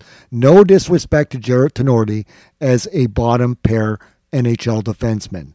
I would have him play instead of Benning, in fact. And I said that prior to the season starts. But him trying to step in and play top four is a tough ask. The need to get more offense, and that's all anyone focused in Nashville on this offseason. Not the need for a goalie upgrade, nor that the defense wasn't actually improved. Gone, and I hate to say, were character guys like Craig Smith and Austin Watson, who, although limited in his offensive production, had that kind of game opposition teams and fans hate to have to play against. The two guys keyed on by everyone were Matt Duchene and Kyle Turris. Turris, of course, got bought out and is playing in Edmonton now. But imagine if Kevin Fiala hadn't been traded for Michael Granlund, whether Turris and Fiala with unrestricted signing by Nashville this offseason, Eric Holla would look right now as a second line. The unrestricted signings in prior years by David Poile is sign number 2, he needs to go. The flip-flop on not re-signing, then re-signing Mikael Granlund for way more than he should be paid by, I would say, 1.5 mil tops. And I, in the beginning, praised GM Poile for moving on. And then when he brought him back after his no-shot attempt at landing Taylor Hall, well, I think it should have sealed his GM fate. By the way, as an aside, Nashville's 4-2 win this week had Mikael Granlund playing center in the top 6. And I have to check, but probably most time on ice of any of the forwards while producing nothing. His half-point production per game now is not even surprising to me, while I saw it absolutely forced line combinations that, if you remember, looked pretty darn good in the first 2 games of the season versus Columbus, both Nashville wins, when Granlund wasn't playing at all. By the way, that game, Granlund, 19-15, the most minutes for any Nashville forward, and generally he leads in time on ice for Nashville again this season, not Philip Forsberg. They win that game, and all of this I'm telling you, because they win that game with secondary scoring on a pair from Calle Jarnkrok and one from Colton Sissons, plus Forsberg's individual effort as the team's legitimate game breaker, who actually doesn't play the most minutes. A top 6 that had 4 legit top 6 guys to play in it. A gutting of the strength down the middle in the offseason, trading Bonino for Cunnin, was going to be a loss in the short term. And it's a gamble on Cunnin in the long term. Honestly, even if Coach Hines were to take every single one of my lineup card adjustments with this Nashville team, they would be hard-pressed to win. I don't think it's the coaching, although at times it isn't helping the situation. The GM-provided personnel has left the few elite Nashville players with a cast that can't compete in the very tough Discover Central. It's not a surprise. The surprise would be that they were in a playoff position, kind of like getting to hear Casey Musgraves on country radio is. You can retool this team. It just has slowly each year regressed by the guy in charge of retooling it. Nashville's team metrics, 29th in goals scored at 2.29. That's taking a hit with Johansson out as well. 27th in goals allowed at 3.35. They're allowing more goals than they're scoring. The power play at 15% is ranked 24th. The PK is the second worst in the National Hockey League at a 68.3 success rate. Nashville's useless factoid, and you will love this. New York Islander GM Lou Lamoriello, also longtime GM of the New Jersey Devil, made it to the 1,300 win club as a GM. And you are probably wondering what that has to do with Nashville or anything. The 2 GMs with more wins on that list are Glenn Saylor, former Edmonton and New York Ranger GM, and with the most, at the top of that list, is Nashville GM David Poile. Don't think I don't know that I just gave the case for the GM with the most NHL wins to be let go for the betterment of the future of the Nashville Predators. I stand behind it because I think there's substance to the argument that it is time for a change. Or, hell, promote Poile to the president of everything but player personnel decisions, whatever you want to title it. Thumbs up. Last week, it was depth forward Rocco Grimaldi. This week, it's depth forward Calle Jarnkrok, whose 2 goals and a crossbar close to a Hattie led Nashville to a needed win while playing 16 minutes 42 seconds time on ice. Thumbs down. I'm just going to say this every week until it happens. Thumbs down to Coach Hines for giving Michael Granlund the most time on ice of Nashville forwards every game. Put him on the third line.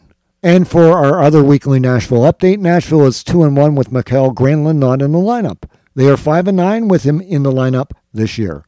One of those is above 500, the other is not. I think you know which one. To be continued. In additional news for Nashville, no changes for the injured reserve list from last week. Left-hand defenseman Matthias Ekholm, undisclosed. Lucas Sbisa, upper body, also a left-handed defenseman.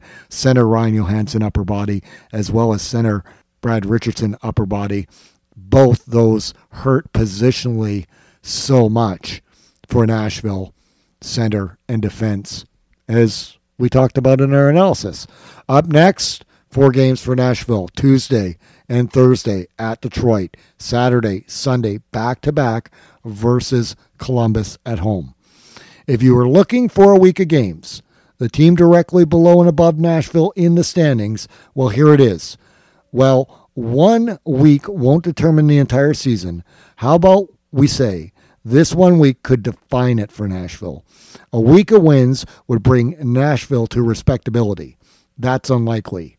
A split will leave them exactly where they are in the standings, and that's well out of the playoffs. And that's most likely the outcome, while anything less will bury the postseason this season for them altogether. No pressure, guys. By the way, I expect a split. Finally, Dallas. A .583 point percentage has them fourth. They had no games this week, so they remain overall 5-3-4. 12 games played, 14 points. 40 goals for, 34 goals against, a +6 goal differential. Postponed game is why we finished with Dallas this week. Although, had Nashville dropped both their games, I was going to put Dallas ahead of them for having the same number of wins without any losses. I'm not even kidding about it.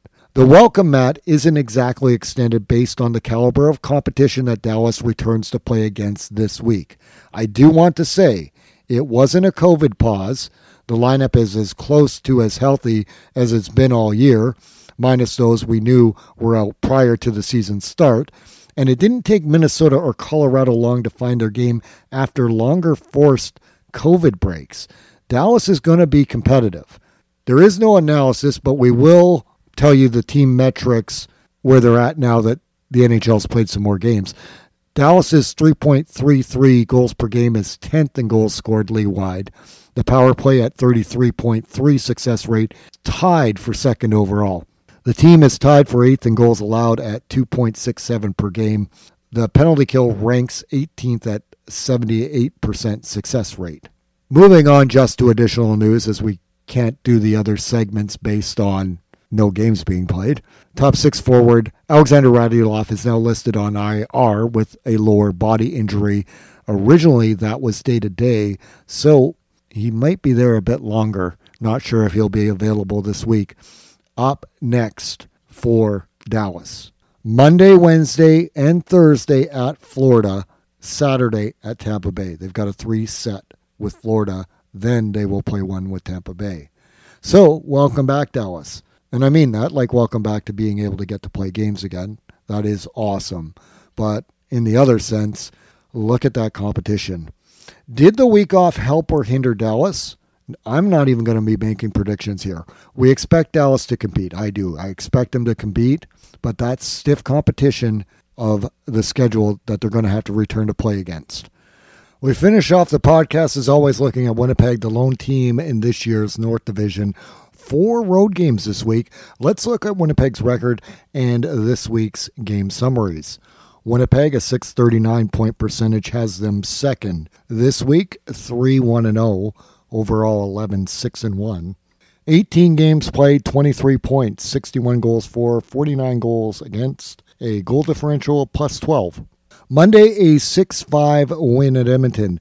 Edmonton takes an offensive zone penalty. Blake Wheeler sets up Mark Scheifele for a power play goal with a cross-seam pass for a one-timer from the circle that beats Edmonton goalie Mike Smith's short side. Edmonton's Darnell Nurse and Winnipeg's Adam Lowry tussle. At 11:03, Edmonton's stretch pass leads to a goal on a partial break, short side on Winnipeg goalie Connor Hellebuyck. At 12:50, Winnipeg off the cycle scores as Kyle Connor collects from a scramble in the circle. 2-on-1 Winnipeg after 1. 49 seconds into the second, Winnipeg's Mason Appleton scores 5-hole. 2:31, Nick Ehlers goes bar down from the high slot for another Winnipeg goal. This ends Edmonton goalie Mike Smith's night. 4 goals against, 7 saves.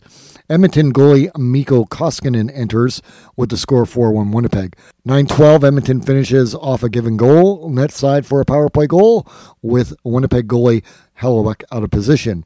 14:15, Edmonton point shot goes short side high for a tip goal. Off a face-off win, a Winnipeg point shot tipped by Matthew Perreault, and he scores at 14:15. 17:39, an Edmonton pass from below the goal line to the slot gets roof glove side. 5-4 Winnipeg through 2. 2:55 into the third, Edmonton goal off the rush, far side, ties the game at 5. At 6:22 of the third, Winnipeg gains zone entry. Winnipeg defenseman Josh Morrissey's point shot is tipped net front by Winnipeg captain Blake Wheeler for the game-winning goal for Winnipeg. 6-5 final. Edmonton outshot Winnipeg 45-24. Both teams 1 for 2 on the power play. Hellebuyck 5 goals against, making 40 saves for the win. Wednesday was a 3-2 loss at Edmonton for Winnipeg. 3:45 of the first, Edmonton given goal springs a breakaway for an Edmonton goal on Winnipeg goalie Connor Hellebuyck, blocker side. 21 seconds later, Edmonton gets another goal off of the transition blocker side. Under a minute to go on Winnipeg's third power play in a row, Mark Scheifele's shot goes off an Edmonton defender and past Edmonton goalie Mike Smith. In the second, Winnipeg defenseman Tucker Pullman takes a big hit from behind from Edmonton's Chris Russell. 16:45 Edmonton power play. Goal is Hellebuyck's juicy rebound. Ends up on Edmonton's Leon Draisaitl's stick, and from the circle he makes no mistake with the short side roofer for his second of the game. 3-1 Edmonton after 2. That would be the game-winning goal. In the third, 4-on-4, Winnipeg's defenseman Neil Pionk walks in from the point to blast home a goal, roofer blocker side. Pionk and point, that's really hard to say in the same sentence. A Nick Ehlers offensive zone penalty with 3:09 left dampens any further Winnipeg comeback. 3-2 Edmonton win. Winnipeg 35-30 shot advantage. Winnipeg was 1 for 5. Edmonton 1 for 6 on the power play in a penalty-filled game with 11 in total. Hellebuyck 3 goals against, 27 saves in the loss. Friday, a 2-0 win in Vancouver. 7:25 into the first, Mark Scheifele skates down through Vancouver's defenders for a breakaway and puts a forehand-backhand goal in to open the scoring. With 6:25 left, Winnipeg Nick Ehlers with speed drives with the puck to the net for a great chance. 1-0 Winnipeg after 1. In the second, Winnipeg goalie Laurent Brossoit stops a Vancouver power play backdoor chance with 14 minutes left. Vancouver goalie Thatcher Demko holds the fort on a Winnipeg 3-on-2 chance with 9:42 left. Winnipeg's Paul Stastny is stopped on a redirect chance. Brossoit is equal to the task, stopping a Vancouver breakaway with 2:46 left in a scoreless second frame. In the third, Winnipeg gets insurance goal, an empty net goal by Mason Appleton with 1:17 left. After the empty net goal, Winnipeg's Derek Forbort and Vancouver's Niles Hoglander start a full-out line scrum on a delayed penalty to Winnipeg. Winnipeg, 39-29 shot advantage, aided by a 15-9 advantage in the first period in shots. Both teams were 0 for 2 on the power play. Winnipeg goalie Laurent Brossoit, who was born in Port Alberni, British Columbia, gets his first shutout of the season, making 29 saves. Sunday, a 4-3 overtime win for Winnipeg at Vancouver. In the first, Winnipeg's Derek Forbort and Vancouver's Zach McEwen inserted into the lineup for this exact reason, to fight at 2:30 into the game. McEwen's 5-minute major almost equals his 6 minutes and 9 seconds in time on ice for the game. 3:38, Vancouver off a face-off win, shoot the puck wide of the net. It comes out the short side and is jammed past Winnipeg goalie Hellebuyck, who guessed it was coming out the other way. Winnipeg, with a giveaway at their own blue line, has Hellebuyck make a huge pad save with 5 minutes left. Another offensive zone face-off win by Vancouver leads to essentially target practice on Hellebuyck. Eventually, a bouncing puck in the paint is by a no-look put in by Vancouver's Elias Pettersson through his own legs while he's facing away from the net to score at 15:40. Vancouver 2-0 through 1. Winnipeg escapes down only 2 because of Hellebuck, as Winnipeg badly outshot 17-9 in the first. In the second, 3 minutes in, Winnipeg defenseman Josh Morrissey uses his stick to prevent a sure Vancouver wraparound goal from going in. 12:25 left, Winnipeg's Nick Ehlers drives to the net, but he can't convert. 14:37, Pierre-Luc Dubois, in his return from injury and back in the lineup, is set up by Blake Wheeler for his first goal as a Jet, cutting it to a 2-1 Vancouver lead after 2. In the third at 5:43, Winnipeg Scheifele gets it through Vancouver goalie Braden Holtby's 5-hole, and it has just enough mustard to cross the goal line. With 12 minutes left, Winnipeg has a big penalty kill and gets a power play opportunity after. Winnipeg's defenseman Pionk puts away a one-timer on a pass from Dubois. 7.5 left. Kopp is denied net side, and with 6:05 to go, Vancouver hits a post on the power play. The teams swap power play opportunities. With 2:13 left, Winnipeg gets a delay of game for the puck going over the glass. 37.7 seconds left in regulation. Vancouver gets it up for Peterson for a one-timer from the top circle for a power play goal to tie the game with his second goal of the night and force overtime. 27 seconds into overtime, Winnipeg's Dubois gets his second of the game, driving the net, protecting the puck against a Van forward, and goes high short side for the overtime game-winning goal. 34-31 shots for Vancouver as it evened out as the game went on. Winnipeg 1 for 3, Vancouver 1 for 4 in the power play. Hellebuck 3 goals against, 31 saves for the OT win. This week's analysis for Winnipeg, and Coach Paul Maurice will like this. From a purely results-based standpoint, a 3-1-0 4-game road trip is excellent.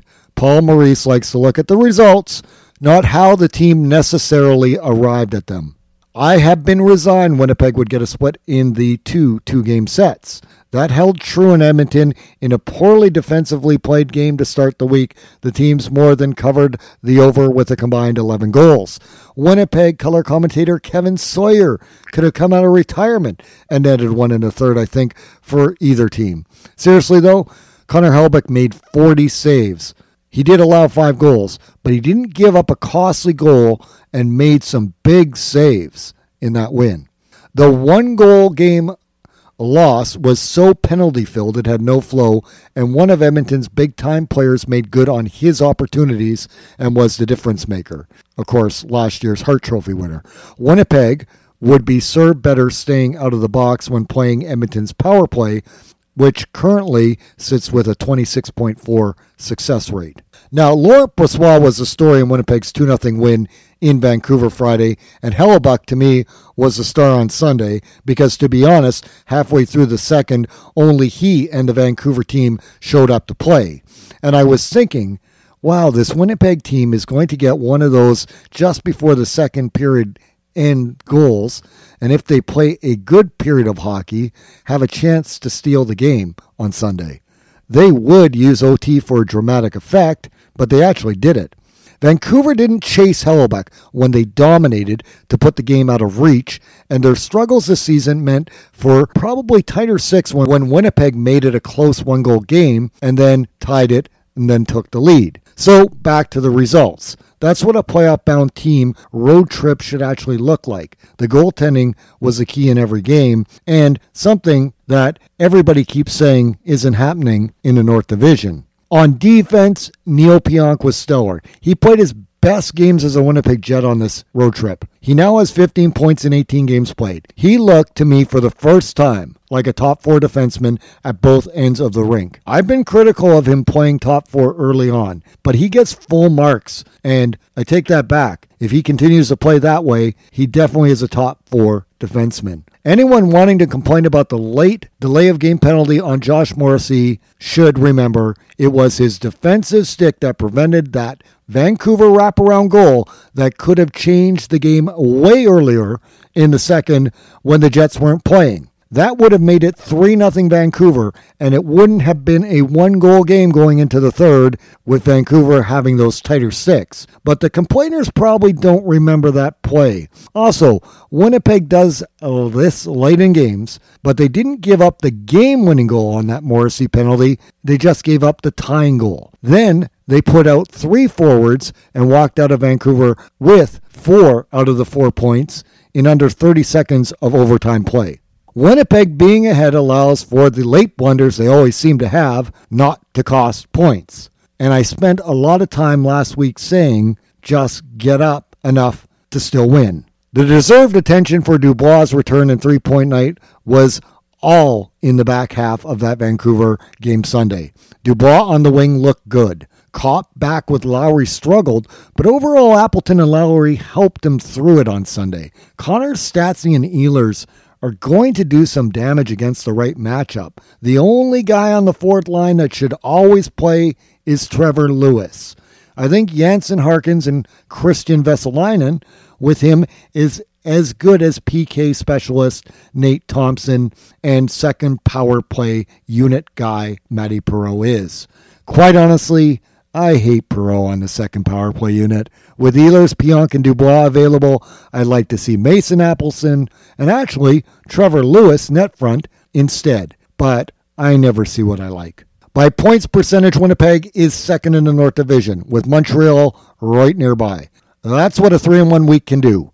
The teams will meet for the first time this season, this week. Winnipeg's team metrics: at 3.39 goals scored per game, Winnipeg is 7th in the league, improved 2 spots from a week ago. 2.67 goals allowed has them tied for 8th in goals allowed. And that's in the league. That's in the division, the North Division, that doesn't have good goaltending, remember. We keep hearing that. That also improved 2 spots from last week. The power play is 13th overall again this week at 22.8% success rate, while the penalty kill moved up 2 ranks to be in a tied for 12th league-wide. And on a quick side note, when we talk about these league-wide ranks, remember, the league will have 16 teams make the playoffs. When all the team stats are above that 16 spot, that usually means your team's going to be in the playoffs. Winnipeg's useless factoid. Coach Paul Maurice indicated to the media that it was Nate Thompson's additional special teams play, citing his ability to play on the penalty kill as to why Thompson would get back in the lineup having returned from injury. Thus, Jansen Harkins and or Christian Vesalainen would be healthy scratches. In his return, Thompson didn't have any penalty kill time. Maurice is always good on explaining his reasoning to the media. The same media should have asked why Jansen Harkins isn't given the opportunity to kill penalties. His skill set probably fits the role. In fact, I predict Harkins scores a shorthanded goal this season if he gets some penalty kill time. Thumbs up. There were a lot of choices here, from Neil Pionk to Mark Scheifele's current point streak. However, as rare as backup Laurent Brossoit gets to play behind Vezina winner Connor Hellebuyck, that he made the most of his opportunity to put together a shutout and help the team gain valuable points is the most deserved player to me this week for the thumbs up. Brossoit is now 3-1-0, has a 2.24 goals against average and a .935 save percentage with the team's only shutout. Both his 2 career shutouts have been against Vancouver in Vancouver. They play in Vancouver more this year than any other year with this division setup. And a week from now, Winnipeg will have back-to-back at home versus Vancouver. That will probably be when we see Brossoit in net for Winnipeg next, in one of those 2 at the beginning of March. Thumbs down to the whole team minus Connor Hellebuyck for not showing up to play on time on Sunday. They got away with it with the overtime win, but Hellebuyck mostly kept them in the game they otherwise didn't deserve to win, playing only the back half of the game. In additional news, after returning from injury, defenseman Tucker Pullman left Sunday's game with an undisclosed injury and is listed day-to-day. Winnipeg could use him for their upcoming games. He, whether you realize it or not, is a stabilizing defenseman to this Winnipeg D group.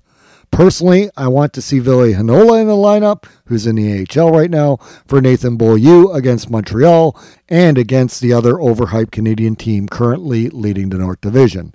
Up next, Winnipeg has a few days off before they play 2 games against Montreal at home, Thursday and Saturday. I honestly believe Montreal goalie Carey Price has that he doesn't have to play in Winnipeg in his contract because I actually can't remember it happening. Sure it has, but it's pretty rare.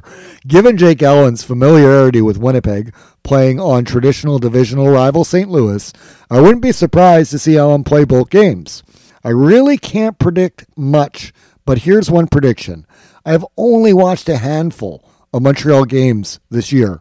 Every one of those games, Montreal scores, and the goal scorer has been Josh Anderson. I expect Josh Anderson to score the first goal when these teams play. I also would take a split. Winnipeg split the first 2 games this year with everyone not named Ottawa that they have played at least 2 against so far. Winnipeg's divisional rivals, basically a summary of the North Division in under 2 minutes.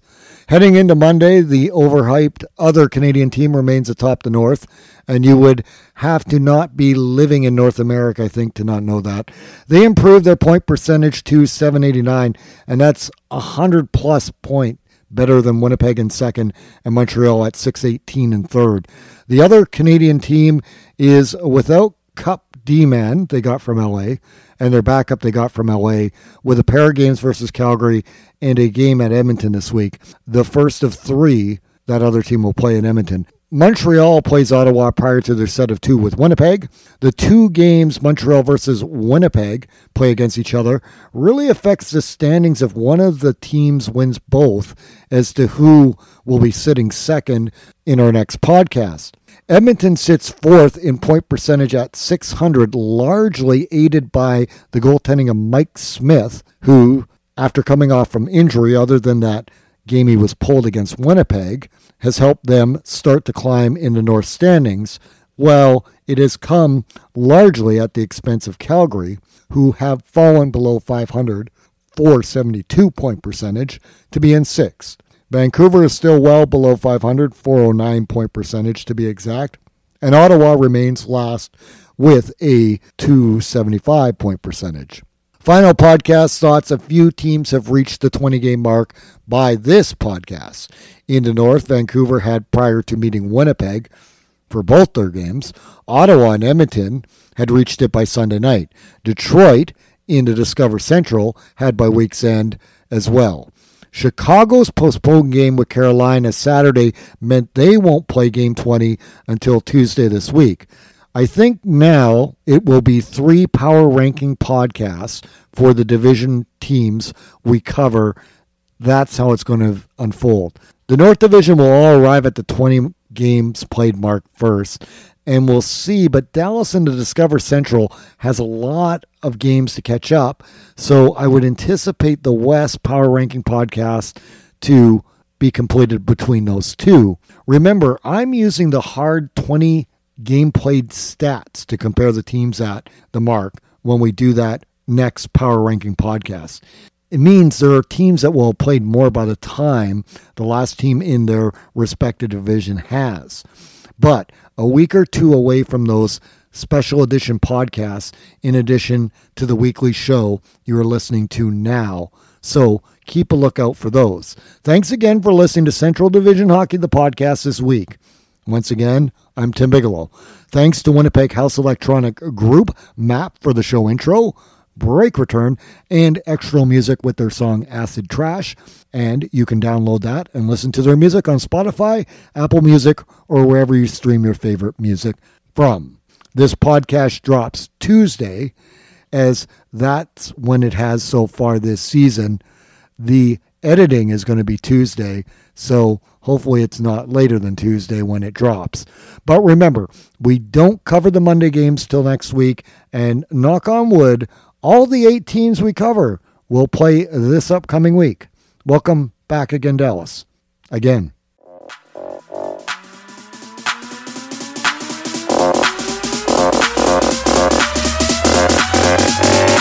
be right back.